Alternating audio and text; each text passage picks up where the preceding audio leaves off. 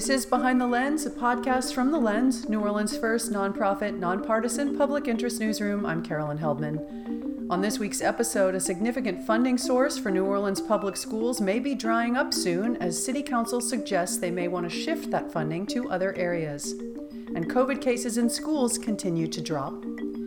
And The Lens has discovered the District Attorney's Office has quietly adopted a policy of refusing to prosecute most low-level drug offenses. Those stories, insight, and analysis coming up on Behind the Lens.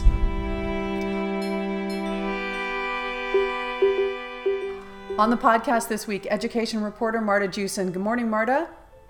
Good morning. Criminal justice reporter Nick Krastel's here. Hey, Nick. Hey, Carolyn. And Lens editor Charles Maldonado is joining. Hi, Charles. Good morning. Marta, first up in education, after the city signed a new lease with Harrah's Hotel in 2020, a special Harrah's fund no longer explicitly names NOLA Public Schools as the recipient of certain funds. District officials say the $3 million is critical for certain services, but the council may have other ideas for its use. What was the district asking for at the city council's meeting this week? Yeah, so the district, I think, thought what they were making was a rather routine request. They were asking for $1.5 million to be split between 3 different programs, 2 specialized programs, and a third, which is the school at the jail. And it turns out the conversation wasn't so simple. Yeah, it's a terribly long time that they've had this funding. And as you said, it seemed like it was routine and then suddenly it's not. That's got to be really disruptive for them. Yeah, I think it came as maybe not a total surprise to them because this money should have been given out, sooner. We shouldn't have waited until now to be having this discussion. But so maybe they had some anticipation that there was going to be more discussion here. But certainly for them to lose this $1.5 million and what is normally, up to $3 million in better economic years, I think was a very big surprise, or is potentially going to be a big surprise. Right. Yeah, and just a little background on this. So this is money that payments that are guaranteed by Harrah's Casino as a result of its long-term exclusive lease to operate a casino in the CBD in New Orleans. Previously, under the lease deal, I believe there was money specifically earmarked for Orleans Parish, for the Orleans Parish School Board. But when they signed a new lease last year, those terms were loosened somewhat, I believe, and just tagged to go to education in general. Okay, so right, it used to explicitly say NOLA Public Schools. Now they're saying that they're maybe redirecting towards early childhood education. Give us some detail a little bit more about which places are at risk of losing funding and what happens to them. Sure. So the places that the district is trying to supplement is one, Travis Hill School, that's a school at the jail. Second is the Center for Resilience, which is a very small program that is targeted toward students who are having, emotional or behavioral issues in school and really can't function in a normal environment. So they're brought out to this much smaller program and until such time that they feel better and more comfortable that they can go back to their normal school, and most of those kids do go back to their normal school. So this is really, you can tell, is a transitional program that is important for kids. And then the third is the district's Office of Student Support, which houses social workers and tracks students who are having trouble with attendance and tries to get them back in school. What do they do now if this funding dries up? It's probably not all their funding, but what do they do? How do they operate? No, certainly the district needs to continue funding Travis Hill, right? That is a school within the district that, the way I see it, I don't know if this is 100% correct, but the district has to provide an educational opportunity to students in the city. So I think they have to keep funding the school at the jail. Those other programs, I think, might take more of a hit in terms of services being offered. The Center for Resilience is a nonprofit, so it's possible that they could have a contract issue with the district. And I think really what you're seeing here is Superintendent Henderson Lewis said, we need this money to provide these critical services to our students. This is something we've been doing since 2004. And I actually had a former administrator text me yesterday and say, actually, that, the Harrah's money goes back even farther. But what Lewis was saying is that these three programs, they're so specialized that, really to run a school efficiently, you need a minimum amount of students, right? To have a healthy budget. Yep. And these are the types of programs that when you don't have a certain number of students, it's going to cost a lot more to run these types of programs. So that's, I think, why they direct the money here. But the other thing you're seeing here is, if you think about back in 2004, Orleans was a pretty traditional district, right? The school board was in charge of most money and in charge of most schools and in charge of most services. Now the district is only operates one school directly. We're basically an all-charter system. And so money flows in many different ways, though the district is still responsible for some of these, more centralized or stopgap or wraparound services. They've kind of come to fill in those gaps. Okay. So this is really the result of a changing system, and hopefully we can continue to fund these programs. Marta, I have a question for you. This money, the city council is talking about rerouting this money to early childhood education programs, and those would be early childhood education programs, presumably, that are outside of NOLA Public Schools' control. Now, I think the background on that, this is, we're talking about this current grant round is $1.5 million. I think the background on that is this is money that the council is thinking about replacing that would have gone to early childhood education had the library millage proposal last year passed. The December vote that Mayor LaToya Cantrell proposed taking about 40% of the library's tax budget and rerouting it to other priorities, including a pretty small slice to early childhood education. Now, would there be options for the district to offer to the council to fund certain, perhaps district-run early childhood programs? Is that something that would be a possibility? Yeah, so the district does have certain money that they could use to expand programming in that direction, but the large bulk of the district's money is state and federal money that is coming for specifically K through 12 seats. Mm-hmm. So it is complicated in that way that a lot of their money is earmarked specifically for elementary, middle, and high school education and not early childhood education. I'm just wondering if it would be at all possible, and maybe this is too difficult to answer, for the district to propose to the council that this money would fund certain early childhood programs that it may run, and then it could use money within its own budget to supplement these programs that it would have otherwise funded with Harris money. I think they certainly have room in the budget to fund some of this, but there is not. There were early childhood presenters at this meeting too, and they said more than 120 million would be needed to provide high quality education to all the children in the city, and this is 3 million, so it's or 1.5 million, so it's not it's not coming anywhere close to filling that need. But we do have pre-K4 programs here that some schools do run. Mm-hmm. They're funded at a significantly lower level than kindergarten through 12th grade seats. Mm-hmm. They only receive a few $1,000s a year, whereas typical students receiving $8,000, $9,000, $10,000 for every student. This begs the question. You said that early childhood education needs a bucket of money of $120 million. Is that what you said? That's what these presenters said. For every student under 5 to receive a high quality early childhood education would be $120 million or so a year. And this funding is 1.5 that's going to be diverted perhaps from these other three programs compared to the 120 needed according to the experts. Then what's the reasoning? Why the pivot? I think there's a need for early childhood education seats in this city, absolutely, and I think the council's been thinking about that for a long time. They've been devoting other resources to it.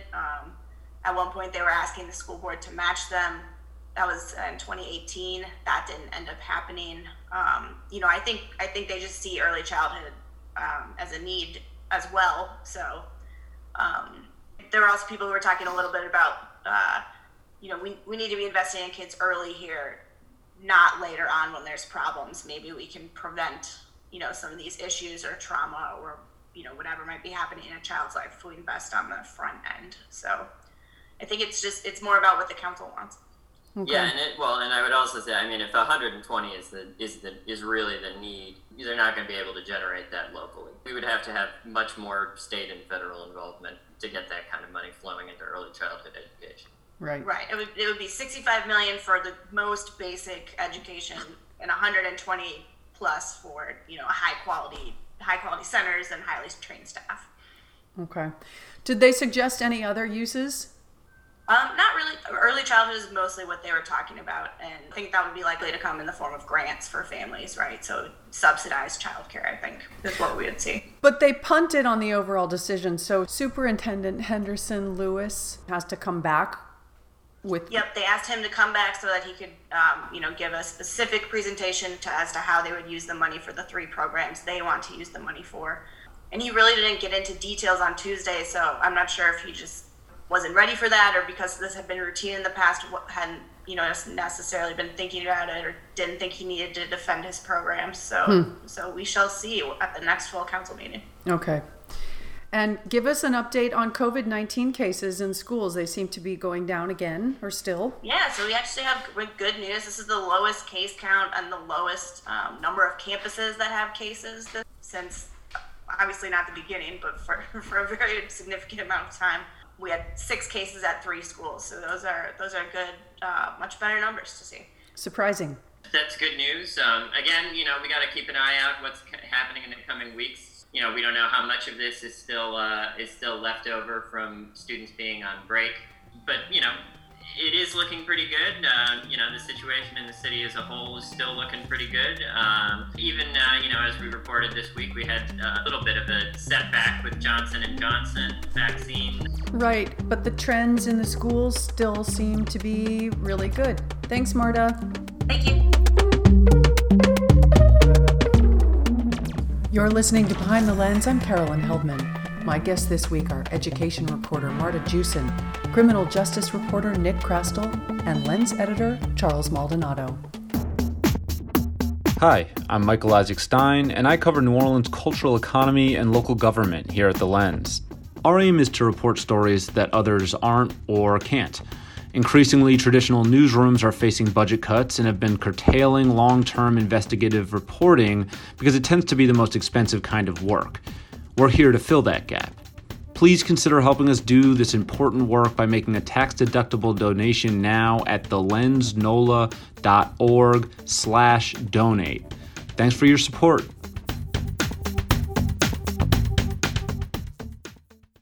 Nick, you uncovered some big news this week. The Orleans Parish DA's office says it's adopting a policy of refusing all charges for possession of small amounts of drugs they define as an amount that is intended only for personal use, with the exception of heroin and fentanyl. How did you come upon this information? Yeah, so I submitted a public records request for all the policies that the new DA who took office in January had implemented since then. And a number of the policies that I came across from this public records request he had announced and were kind of public knowledge already, but this one was not. So yeah, as you said, we learned that the office was refusing all drug charges with the all low-level drug charges with the exception of heroin and fentanyl. One interesting thing about how this policy was sort of presented in the emails that I got from the public records request was it wasn't as many of the policies were sent out, staff-wide. There were a number of emails that kind of delineated some various policy changes right when DA Williams took office. This was actually, I found this out because an assistant district attorney, sort of a lower level attorney in the office, emailed their supervisor saying, I just want to clarify, I'm getting a lot of questions. We should be refusing all low-level drug charges. Is that right? And then what she said was, I'm not comfortable refusing heroin and fentanyl unless it's residue. And the first assistant, Bob White, who's kind of making these policy decisions, said yes, that's correct for now.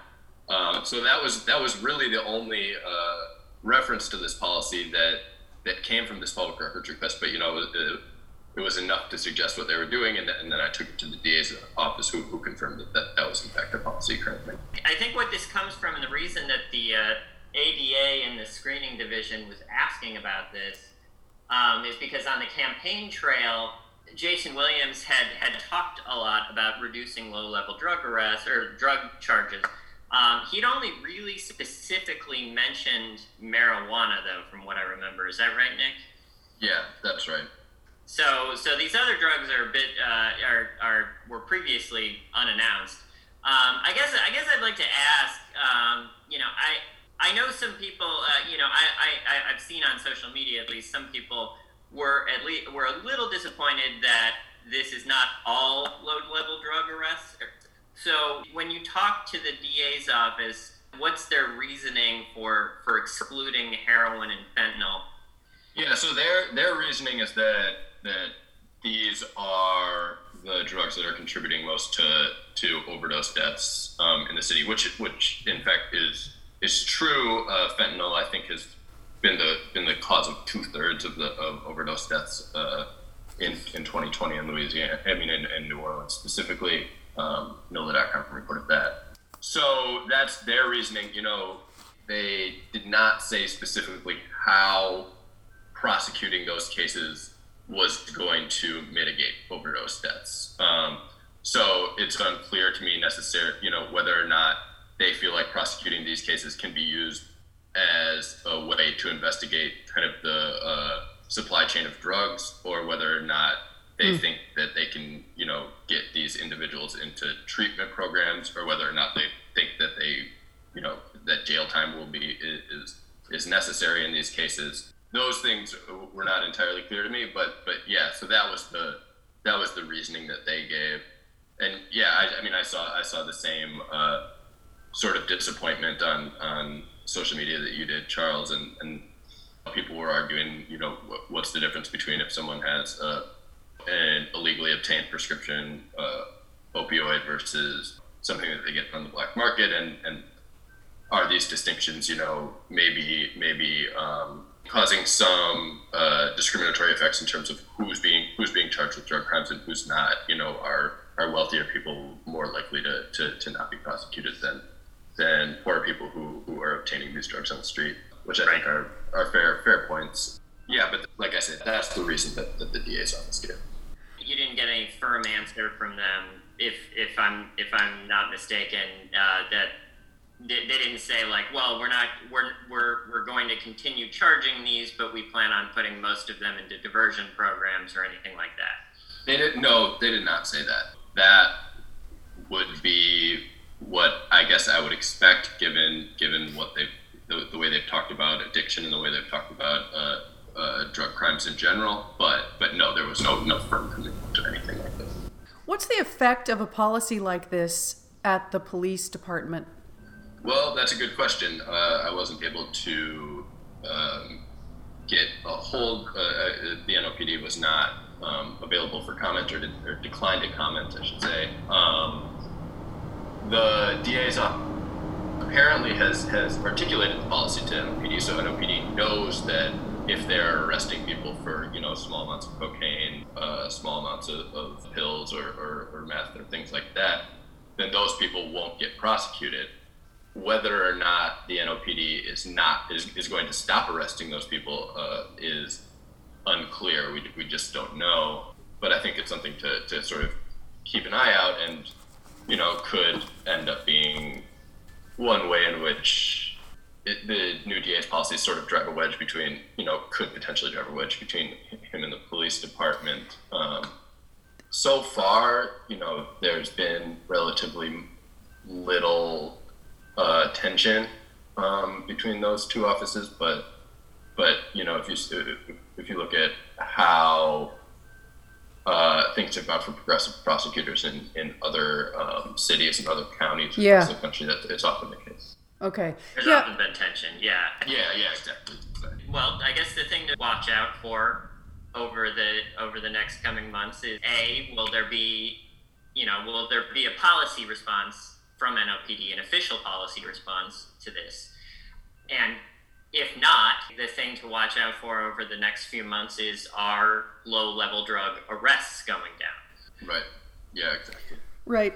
I have a question about the data, if there is any linking violent crime with drugs.